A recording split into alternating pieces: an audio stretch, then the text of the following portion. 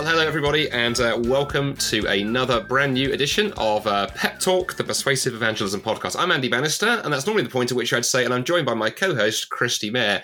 But Christy has been in Romania for the last week visiting family, and everything that could go wrong has gone wrong on the way to the airport this morning. And as we record this, she is stuck in a taxi somewhere in Romania, hoping to catch her flight. I did challenge her to do the podcast from the taxi, but she wimped out of that. So you can email in and just tease her around that one. She'll be back for the next episode, we hope. But I'm joined by a guest who has so much to say she'll make up for the fact we have only one presenter this morning. I'm joined all the way from Sydney, Australia, by Natasha Moore. Natasha, welcome to Pep Talk. Thank you for having me. So, Natasha, you are a senior research fellow at the Centre for Public Christianity down there in Australia, an organisation we have so much respect for, and a lot in common with, a lot of common friendships and stuff. But for folks who've never come across CPX, what do you folks do in a nutshell? What is CPX all about? Yeah, we want to be a Christian voice in the public square that is reasonable and gracious and generous and inviting, which is, those are not things that people always associate with Christians speaking in public. There's a lot about our public discourse that encourages people to be shouty and shrill and combative. And the Christian gospel is not like that. And so we really want to be contributing to the public conversation in ways that are distinctively Christian. We think that's good for the public conversation. We think it's good for the gospel. And so we do things like write for mainstream media outlets. We have a podcast of our own called Life and Faith, which you've been on before, Andy. We do speaking and events. We produce documentaries and write books and all that kind of thing, talking about the things that matter to people from a Christian perspective, because we think that whoever you are, whatever you believe, that perspective has something to offer you. Yeah. We'll put a link to CPX into the show notes for this episode. For folks who haven't come across your stuff, hugely encourage people to go look. There are some amazing resources. That documentary you did for the love of God a few years ago, I think it was just incredibly helpful. I'm always recommending that to people. But Natasha, tone we talked about there a moment, and you were talking about, and we were talking about before I pressed record. And we live in this very shrill age where the media and social media really encourage people to start effectively war against each other, and there are culture wars going on. Do you think the Christians can have a tendency, if we're not careful, of getting sucked into that? Can we, if we're not careful, suddenly realise that we're engaging in combat mode rather than perhaps engagement, winsomeness mode? And how do we step back from that? How do we avoid doing that while not ducking some of the big issues out there that need to be talked about? What advice would you have for I think it's easy for everybody to get sucked into that, because that's the gravitational pull. Like, that's the nature of polarization, is that it puts us in our corners and entrenches us in our position. And the further away that other people go in their views, the more extreme our own views become. This is kind of the cycle, and it's a difficult one to break. But if anything can break it, it's kind of the grace that we believe in, that's been offered to us in response to our own combativeness, our own hostility to God. And therefore, Christians of anyone, we're often not great at this, particularly if Christians feel in the secular West like they're under siege, or they're becoming more of a minority and they feel fearful about that for various reasons. It's very easy to respond defensively, to kind of speak from a place of fear or anger or frustration. And those are not kind of hallmarks of the gospel. We talk about tone a lot because we want to not just say things that are true. We want to say them in ways that can be heard by people who don't already agree with us. Like, what's the point in having a public conversation about stuff if all you're ever doing is preaching to the choir? And that's so much of what is in the public square, right? We read publications where we're likely to have our own worldviews reinforced, our own opinions on stuff reinforced. And it's difficult to speak across lines of difference in ways that can genuinely be heard. And so we want to work really hard at that. We want to meet people where they're at, people who don't already agree with us, and we want to adopt a tone that is in keeping with what we believe, this kind of gospel of grace, which means that even if we're saying things that are like they might be offensive, they might be difficult to hear, we want to say them in a way that is warm and gracious and loving, because you can't, offer a truth that is all about love and grace in a way that is ungracious. I mean, you can, and people do it all the time, right? And we're all guilty of it at times, but it's unlikely to convey to people what we think God is actually like. It reminds me, I had a friend of mine once told me a story that he was in the States, and he was driving with his wife in the car, and he was listening to one of his favorite preachers on the radio, and he'd come from a Christian background growing up in the church. His wife had come from an atheist background and been a Christian much more recently. And at one point, his wife turned to him and she said, "Why are you listening to this really shouty man on the radio?" And my friend went, "Oh, he's not shouty." She said, "He's very angry." "Oh, no, he's not angry." And then she said to him, "Imagine he was trying to sell you a refrigerator in that tone of voice. What would you do?" My buddy was like, "Oh, man, I'd turn right off." She's like, "Yeah." So, Natasha, practically, how can we do that? How can we, you've given the theory. Are there any sort of practical steps? Obviously, at CPX, you're speaking to Public Square. You guys have a platform. But for people who are perhaps Christians in the workplace, or the non-Christians we interact with, or in the neighborhood, or in our universities if we're students, is there any kind of just down-to-earth practical wisdom you can offer for how we can really be leading well in tone? Yeah, great question. I mean, I think a lot of it is, this won't sound very practical, but a lot of it is, I think, about the place we're coming from and getting our lens right when we look at the world around us. So, everything encourages us to look at the world through a lens of fear and of outrage. But actually, for the Christian, if you genuinely believe that the God that we worship is the sovereign Lord over all of history, who directs people's hearts like streams of water in his hands, there's no reason to be afraid or to feel threatened. So if we look around at a world where we're like, things are pretty terrible in lots of ways, but God is actually still God, and his kingdom is not compromised or threatened by anything that's going on, then we can speak from a place of confidence and love and not a place of fear. So one of the things that I've been thinking about recently is that so much of what goes on around us that, we might disagree with or be concerned by is easy to read as threat. This person disagrees with me. This person sees things differently to me. That's threatening to me. And I actually have been deliberately trying to read those things instead as thirst, that actually everyone around me, even if they're pursuing these things in different ways, we're seeking after the same things. We're longing for the same things. We want security, and we want fullness. We want to flourish. We want to rest. We want meaning. And we're pursuing those things in different ways, but we're not on opposite teams. We're looking for the same things. And so to see those differences as points where we can have a conversation, where we can ask questions, where we can kind of be like, hey, you're looking for that and I'm looking for that. Tell me about how you're going about it. So I think from that starting point of thirst rather than threat, we're all thirsty. And we think that you find satisfaction for that thirst in a particular place, that God provides that. But other people are also, they have the same thirsts. On a more practical kind of note, one of the things that I think is really challenging but also promising about the ways that we argue and interact now. We do a lot of this online. We do this on Facebook, we do this on Twitter, whatever other platforms we use. And that's often a thing that encourages hostility and dehumanizing each other. Not really, we say things that we wouldn't say if the person we're sitting in front of us and we could see they were a real person and we could see their reaction to how we're talking, we would moderate that because of that face in front of us, because of that person. So there are disadvantages to interacting in that format.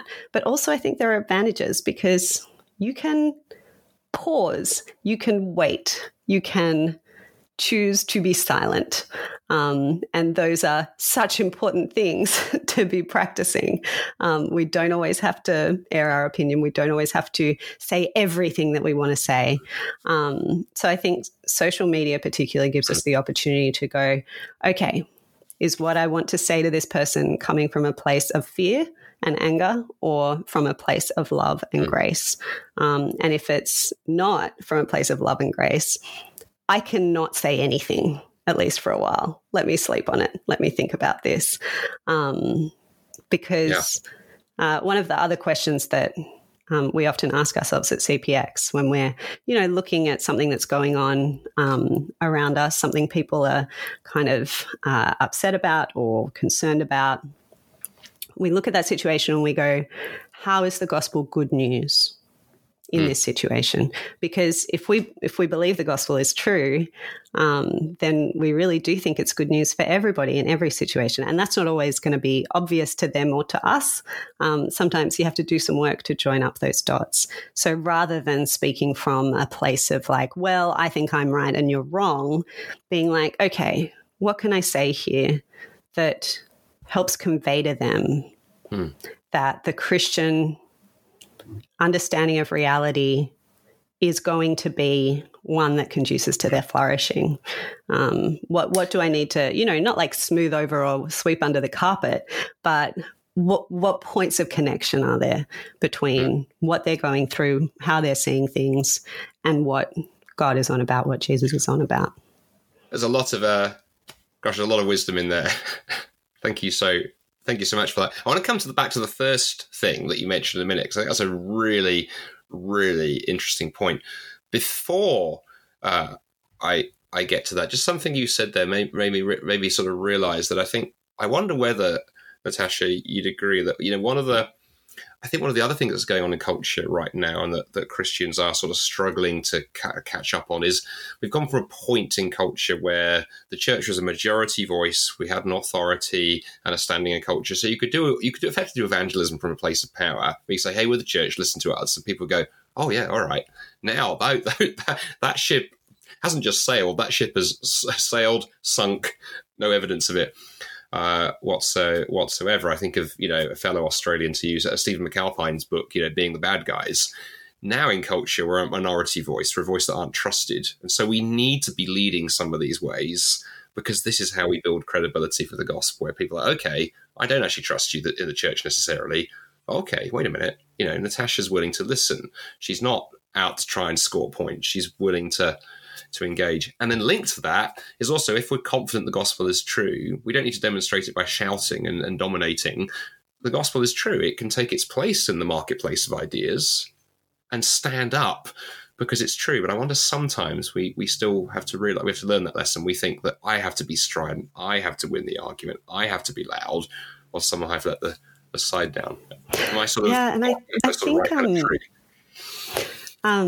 one of the interesting things about the particular cultural moment we're in, I mean, the configuration of this is a bit different in the UK to in Australia to in the United States and elsewhere. Each place has its own sort of configuration of what secular looks like. But we're in this weird situation where Christianity is and is not a minority faith. So you see this, we see this all the time in Australian kind of political and other discourse that people will be like, oh, well, most people are not Christians. That's kind of a thing from the past. Everybody sort of used to be Christian, and now it's a shrinking or dying faith. Not that many people go to church. That sort of narrative is around, and the idea that Christians shouldn't dominate. You're just one voice. People are free to believe what they like, and that's a really good thing. But then there's also this strand where it's like, well, Christianity has been the majority faith for a long time in the West. And there are still lots of Christian institutions that have a lot of power or sway within our society. We have lots of Christians in Parliament of various persuasions. And so there's kind of both things happening at the same time. And I think Christians need to be aware of how they come across, whether they, like, we might think of ourselves as a minority, but other people are still going to see us as kind of speaking from a place of power and privilege. And that's not untrue either. Like there is still a passing familiarity with Christianity that there isn't with other faiths in a lot of cases. And there are still lots of things that are very Christian about our society, whether people know that or not. And so I think, we may approach a conversation where we feel like the minority voice, but other people are going to see themselves as the minority voice. And so I think we need to work hard, just to hear ourselves from other people's point of view, and not just assume that the way we see ourselves is the way that other people perceive us. That's really helpful. Well, we've got about maybe sort of 5 or 6 minutes left. So let's just use that then to talk about this last area that I think is fascinating. You mentioned that word thirst earlier, how actually perhaps we have more in common with our, quote unquote, secular friends than we imagine. Because ultimately, if we're all made in God's image, we all have universal desires that are built into us, desire, for intimacy, desire for connection, something bigger than ourselves, desire for meaning and purpose and identity. The list goes on, doesn't it? How can we use that area, those desires, Natasha, to build a connection to the gospel? We were talking before the show began about pre-evangelism, this idea that if you simply walk up to a random passing person in the street these days and say, hey, have you found Jesus yet? They'll look at you like you're mad. But there are perhaps more helpful ways we might start conversations about spirituality with friends and neighbours and colleagues by playing into this kind of area of thirst and desires and longings. Give us a little bit of a sort of overview of how that works. How have you found that at CPX, or even have you found that personally in some of your own conversations with friends and neighbours? Yeah, it's interesting because, I used to think of pre-evangelism in terms of another term that has often been thrown around in the last couple of decades. I think it originated with Tim Keller, this idea of defeater beliefs, that, those things that people believe that mean that it's impossible for them to accept Christianity. So if they're like, oh, well, Christianity is bigoted in these particular ways, so I couldn't possibly believe that. So you need to kind of address those before people are willing to hear what Christians are actually on about. But I wonder if we're thinking about thirst and longing, that one of the key things in what we might call pre-evangelism is that we want people to want it to be true. It's very important that it is true. We don't want people to just go, oh, well, this is wishful thinking and that's fine. It'll work out for me. We want people to believe the gospel because we think it's true. But it also is beautiful and satisfying, and it works in terms of wisdom for life and living a particular way. And so I think having those conversations about longings, about beauty, really tap into that people go, oh, this is something, like there's something there that I actually want. Now, one of the ways to have that conversation, the things that we do as CPX, we're kind of a media company, so we're doing this in the public square in a very kind of high-level sort of way. And we think that's really important to do, but we're under no illusions that the place where the real stuff happens, hopefully we contribute to it in what we do in the media, but it's in personal relationship. It's in, the church down the road. It's in neighborhoods where people are doing life alongside each other, where people know about each other's longings and each other's struggles. I think one of the great misconceptions about evangelism is that it's people who have it all together telling people who don't how they can also have it all together, and that you have to kind of know all the answers. You have to, present this life that's so shiny to them, so they will want that.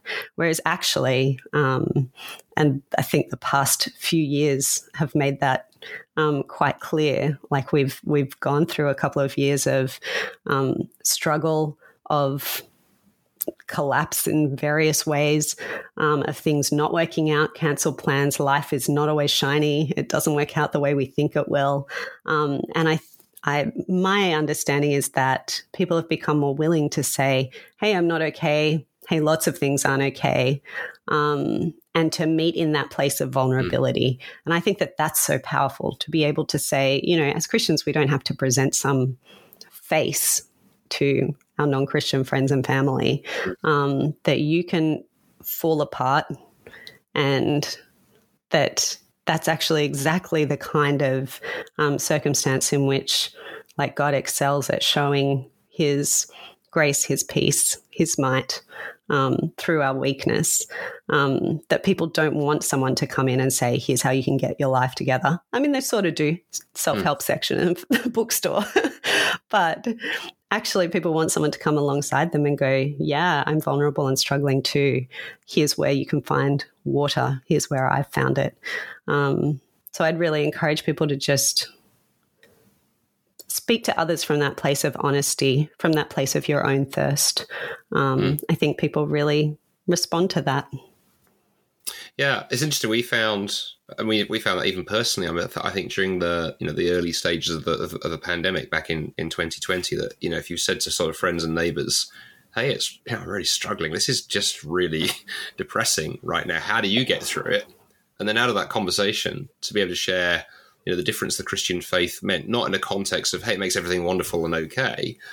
We, the Christians, have always known, right, that life is messy. But to be able to then share the hope that Christ can bring in the middle of that messiness, that was quite a game changer, actually. Because as you say, we can have this pressure on us, can't we, to think we have to have it all together. And people can see right through that a mile away too. Absolutely. Well, Natasha, we're really grateful for you taking the time. Hugely grateful for all that you and your colleagues at CPX do. Lots of great resources there. Again, for folks listening who have not come across CPX before, follow the link in the show notes. We'll put a link through to their website where you can dive into all of the great resources they have available. But we're grateful for you taking the time. Thanks for joining us, Natasha. Thanks for having me. Well, it's been great to have you. And so for those listening at home or on the car or on your run, wherever you're catching this episode, we'll be back in 2 weeks' time with another episode of Pep Talk. And hopefully Christy will have made it back from the Badlands of Romania, at least the taxi ride to the airport. And we'll have another guest for you. So in the meantime, have a great fortnight.